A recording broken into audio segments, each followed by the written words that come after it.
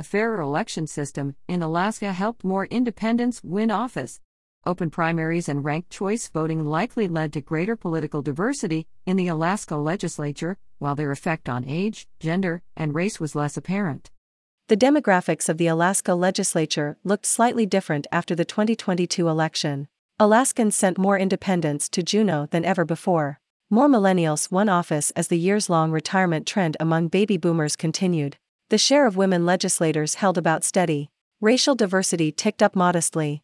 We wanted to know whether Alaska's first-time use of open primaries and ranked choice general elections affected any of these demographic changes. Given the multiple factors involved and the very small sample size of one set of election results, the job seemed futile. The exceptionality of 2022 showed itself early with the unexpected death of Alaska's longest-serving Congressman, and it persisted for reasons other than the debut of Alaska's election system.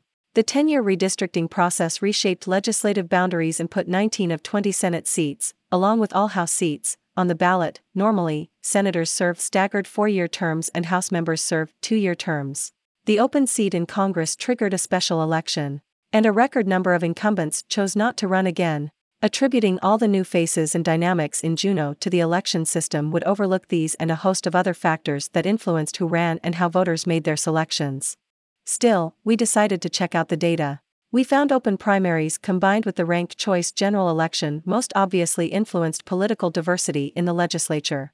But when it came to age, gender, and race, nationwide demographic shifts toward greater diversity that predated the system appeared to exert more significant effects. The system probably didn't do much to improve diversity in these cases but also did not appear to disrupt pre-existing trends.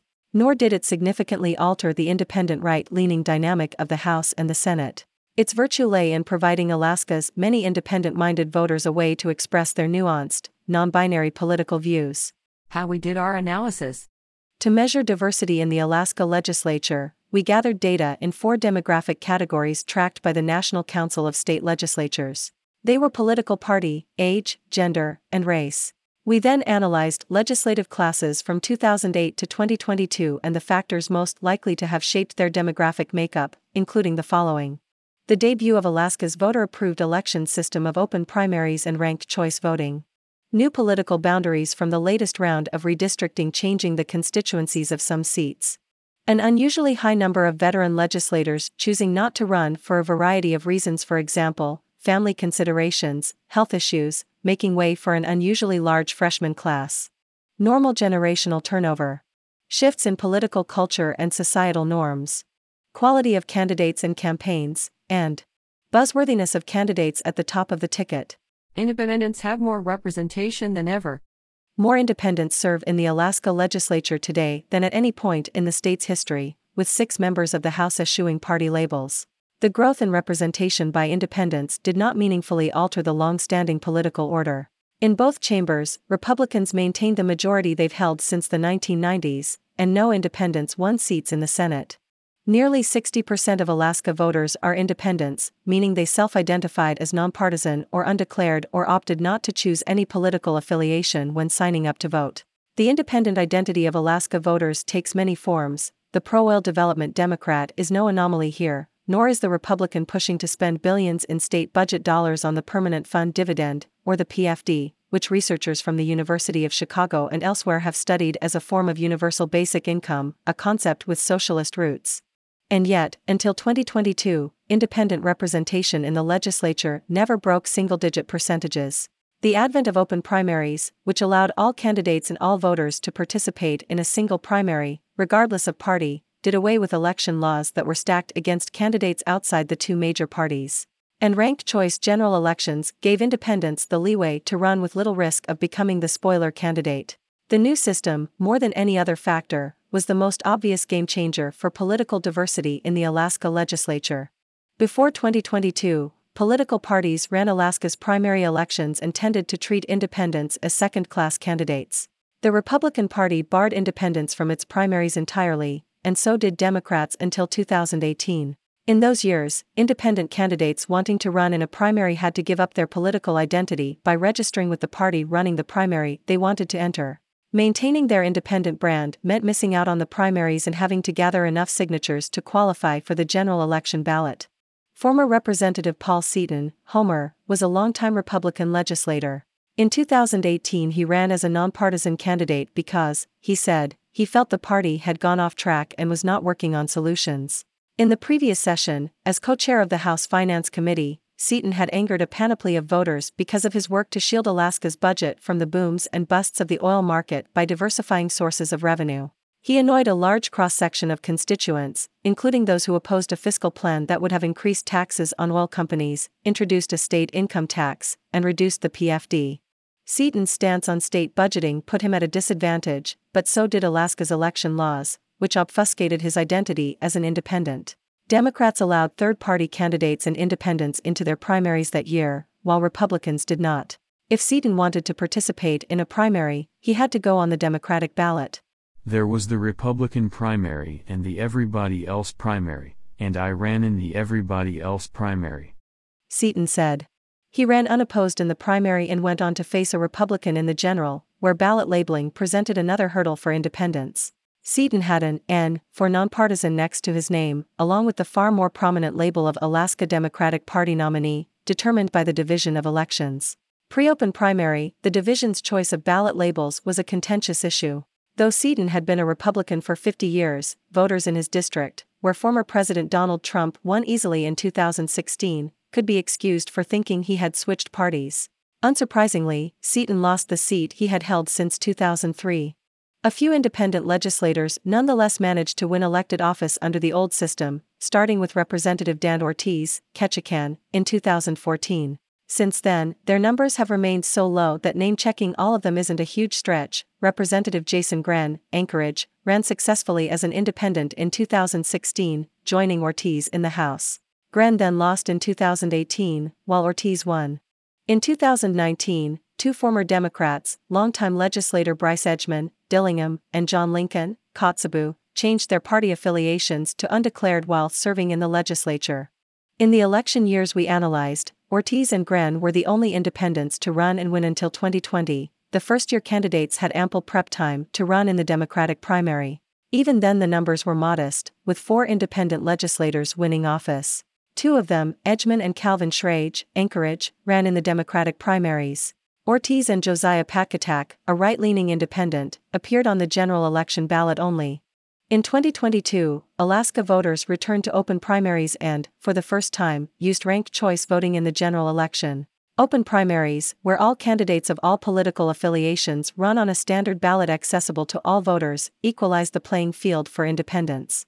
Electoral reforms that lowered barriers for candidates and voters outside the major parties appear to be the likeliest explanation for the record high number of legislative independents. The previous round of redistricting a decade ago did little to change the political diversification of the legislature. And independents have been a large voting bloc in Alaska for years. The new system finally gave them a real chance to run and win. Millennials gained and boomers waned, but remain powerful. Generational diversity in Juneau hit a low in 2014, when boomers held 46 of the legislature's 60 seats. Since then, the number of boomers has declined every election, and an influx of Generation Zers and Millennials has led to more age diversity in the legislature. In 2014, 2 Millennials served in the legislature. In 2022, voters sent 17 Millennials to Juneau, and boomers made up less than half the legislature for the first time during the 8 legislative sessions we examined. The gradual exit of boomers masks the fact that they continue to win an outsized number of seats relative to their share of the population. In 2020, for example, boomers won half the seats in the Senate and House combined, while making up just 28% of Alaska's voting age population, according to American Community Survey data from the U.S. Census. This isn't surprising. Older lawmakers with years of experience have had ample opportunity to accumulate the connections, institutional knowledge, and seniority that afford them staying power.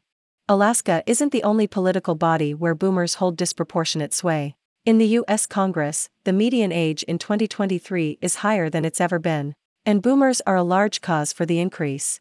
Boomers won 48% of seats in the current Congress, while making up about 21% of the general population.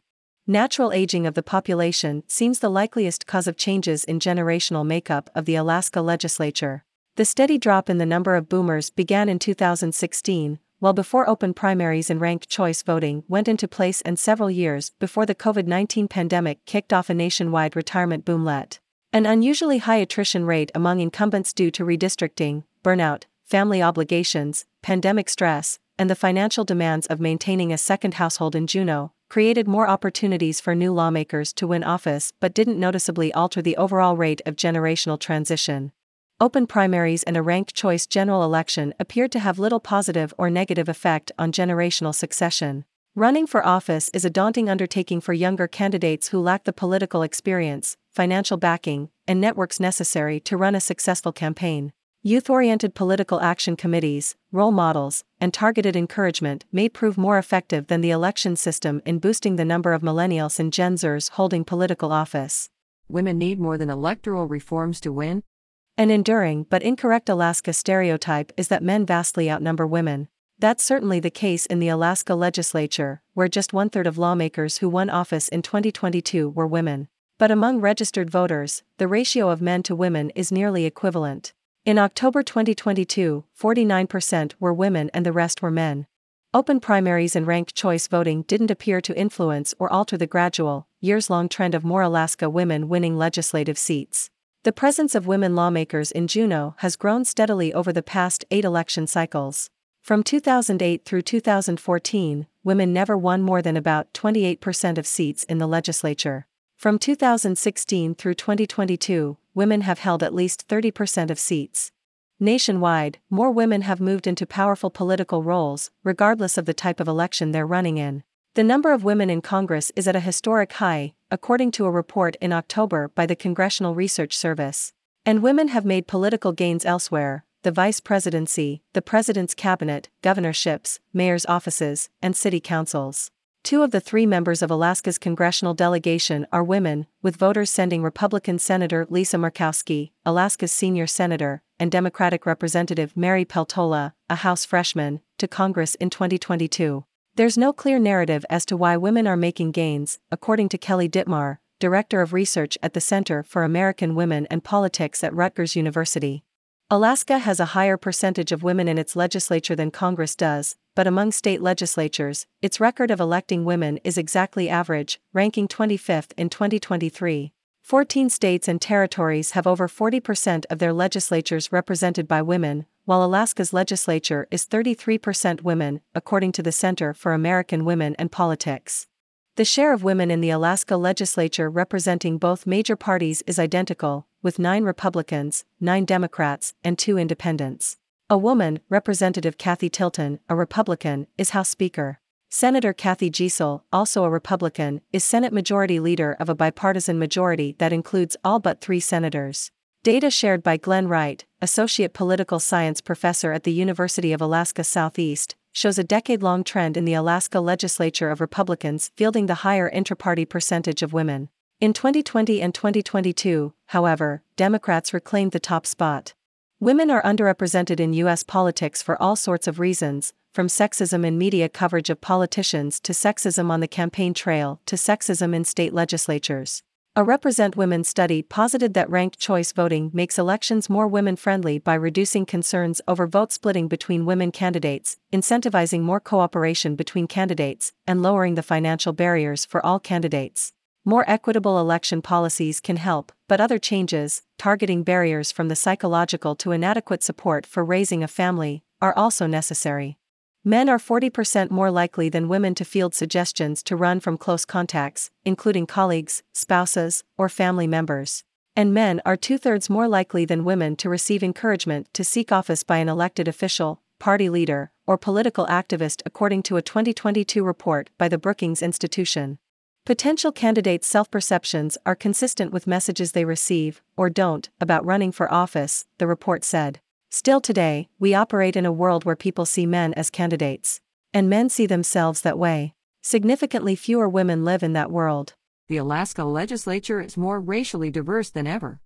Of the 8 election cycles we analyzed, voters sent the most racially diverse group of lawmakers to Juneau in 2022. 6 identify as Alaska Native, 3 are Black, 2 are Asian, 2 are Hispanic, and 1 is multiracial. They come from across the state: Southeast Alaska, Anchorage, the North Slope hub community of Utqiagvik, and Dillingham, in southwest Alaska. Legislators of color tend to be Democrats, underscoring Republicans' lower success in expanding the racial diversity of their candidates. The trend occurs nationwide. While the GOP added more people of color in Congress, it still lags Democrats. In Congress, 80% of lawmakers of color are Democrats, while 20% are Republicans. Similarly, in Alaska, 2 lawmakers of color are independents, 3 are Republicans, and 8 are Democrats. 2 of the 3 Republican legislators are black. Both independents are Alaska Native, with one leaning left and the other leaning right. White politicians still make up an outsized majority of Alaska legislators, holding 77% of seats, while whites make up about 65% of the population. Alaska Natives remain underrepresented. They make up close to 20% of the voting age population, according to Alaska Native voting advocacy groups, but hold only 10% of legislative seats. Still, that 10% marks a high point in the 8 election cycles we analyzed for Native representation in the legislature. Open primaries and ranked choice voting coincided with the election of the most racially diverse class of legislators in the years we analyzed. While demographic change seems a highly likely reason for the increase in racial diversity in Alaska's legislature, it doesn't explain everything. True, younger generations in America are more diverse than older ones. And, as we explained above, millennials appear to be replacing boomers. This would seem to indicate that racial diversity is somehow tied to generational succession. And yet, until 2022, racial diversity in Alaska's legislature remained essentially flat during the years we studied, even as the number of boomer legislators decreased and Gen Zers and millennials took their places. Does that mean open primaries and ranked choice voting in Alaska did somehow open the door for candidates of color? Possibly. But there's also the marked shift in the way Americans view race that began during the pandemic with the police murder in 2020 of George Floyd. Political participation by people of color increased as a result. What's more, across the country, states with election systems different from Alaska's, including California, Oregon, and Minnesota, also elected their most diverse legislatures ever in 2022. We expect additional elections will offer a more complete picture. For better or worse, Alaska's legislature hasn't changed dramatically. Alaska has had only one election using open primaries and ranked choice voting, and it appears to have had positive to neutral effects on 4 of the main markers of diversity tracked by the National Council of State Legislatures. While some may feel disappointed that the system didn't cause a dramatic uptick in diversity, incremental change did occur. The system advanced political diversity by allowing more independents to run, and it didn't interfere with natural generational change, didn't appear to help or hurt women, and possibly played a role in more seats being won by people of color. Is the legislature as diverse as it should be? Probably not. Boomers still hold an outsized influence, both in numbers and power, relative to their share of the population. Podcaster Andrew Halcrow, himself a boomer, goes so far as to label these legislators the tyrannical generation. Women continue to be vastly underrepresented, and so do people of color. On the other hand, the legislature does accurately reflect Alaska's independent right-leaning politics. Anyone arguing that the system was rigged to send a wildly different cohort of lawmakers to Juneau has only to look at the makeup of the 2 chambers. The state Senate has a 17-member bipartisan majority and appears to be making good on its promise of compromise and consensus. Meanwhile, the House shifted rightward, veering into the tumult that has come to define some branches of the Republican Party. The dynamic of the 2 chambers is a mirror image of Alaska's most recent legislatures, where the House had a bipartisan majority and the Senate leaned conservative. Are they still haggling over the Permanent Fund Dividend? Yup. Are culture wars over sexual orientation and gender still a thing? Yes. Are school budget talks still hugely difficult and sticky? Absolutely. All this is to say Alaska's legislature didn't undergo massive change in 2022 when it came down to the business of lawmaking. But by choosing open primaries and a ranked choice general election, Alaskans gave themselves a more democratic method than they've ever had of picking the people for the job. Thanks to Nikishia Diop for collecting the copious amounts of data that are the heart of this article.